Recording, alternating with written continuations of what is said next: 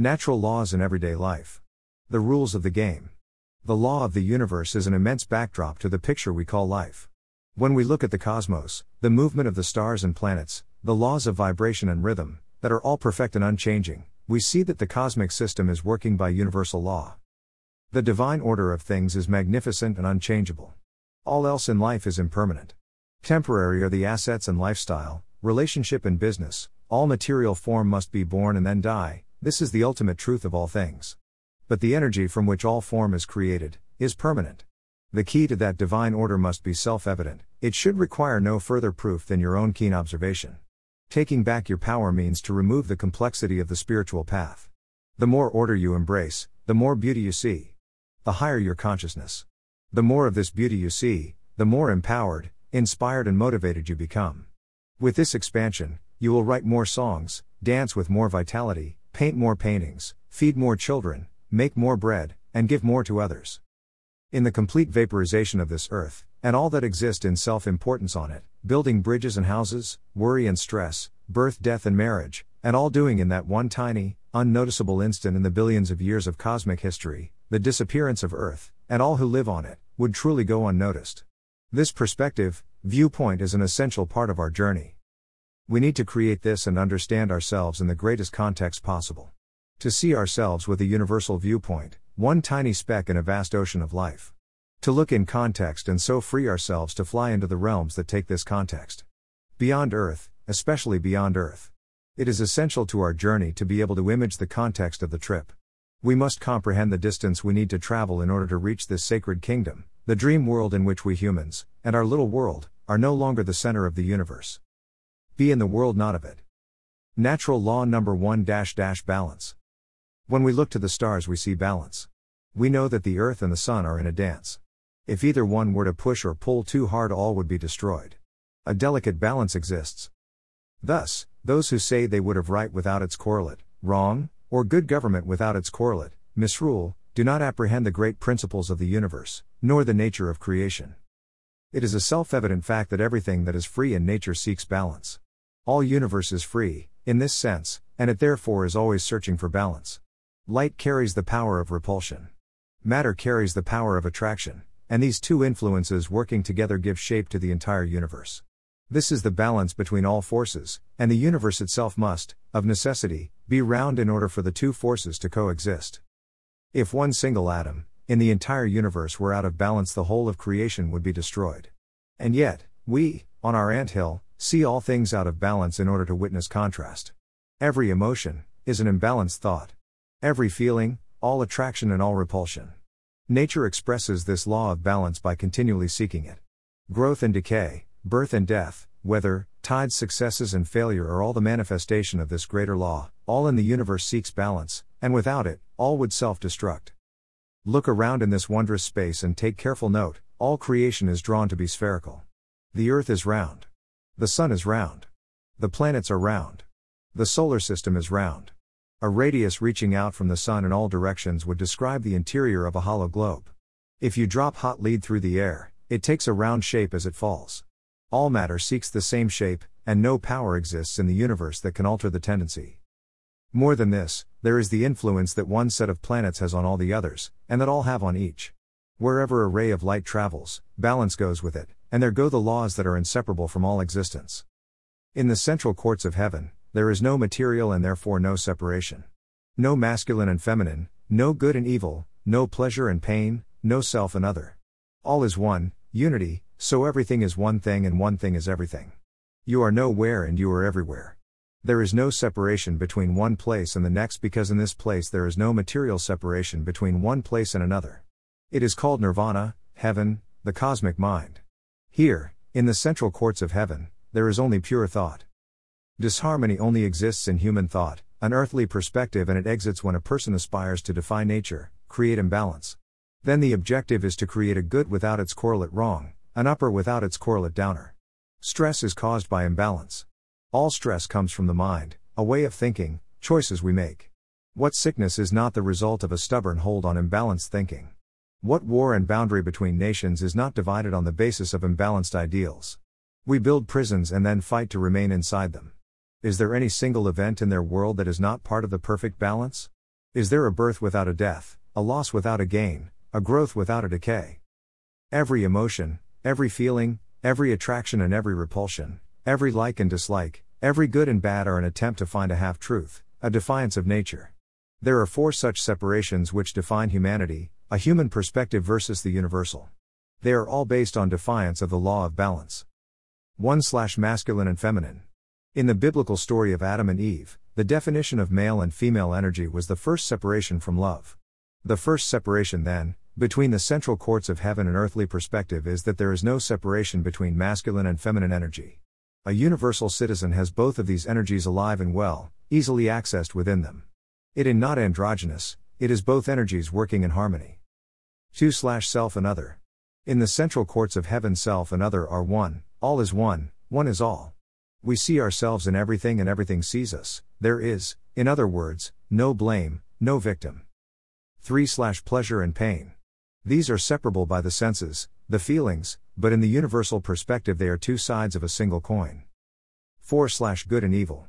Light and dark are 2 sides of one truth. They are mental separations, judgments, and these beliefs, in the human perspective, divide the worlds, their people, and their lives. Our earthly viewpoint limits our understanding. We believe only what we see. So we cannot understand that balance exists. We cannot compare what happens in one part of our anthill with what is happening in another anthill. We know only what we can see. Nature is the keeper of sacred law. Witness her life and compare it. She is the guardian of reality. Our expectations of nature are for her to be her best. To be strong, to change, to be calm and to surrender. To be born and to die. And in her existence to evolve. Since the forest is the keeper of sacred law, it is a worthy beginning to ask her to share principles of reality. The forest, the ocean, the sky, species, plants, animals, insects have a voice. It will require the deepest silence to hear it, and it is here that you are invited to observe sacred moments. Evolution. 2/the second natural law, the law of evolution. Everything flows, out and in, everything has tides, all things rise and fall, the pendulum swing manifests in everything, the measure of the swing to the right is the measure of the swing to the left, rhythm compensates the Kybalion. When you align your body, intellect and metaphysical self, life just unfolds in a harmonic poetry. Life opens up to support you when you are ready to open yourself to life. Nothing in nature is aimless. There is a purpose in all things. It is the harmony of nature. Everything in this universe fits some part of a greater puzzle, everything has a purpose, everything thinks. Trees think, rocks think. They have a beginning and an end, they have an innate destiny, they begin in one form and end in another. In the seed of a tree is its destiny. Birth, life, death and the vital things in between which make it fit into the puzzle of life, are prearranged. Yet, trees have evolved, DNA changes. 1,000 years has seen even a change in the structure and function of a tree. Environment and change has seen the tree adapt. There is growth, a movement toward something. We may not, in our smallness on our anthill, measuring time in thousands of years, see that context, but it is undisputed, there is a purpose to all events, all activity in the universe. Destiny is written. The harmony of the universe is the evolution of the species. The earth, its very soil, and all that lies in it, thinks. It cannot help it.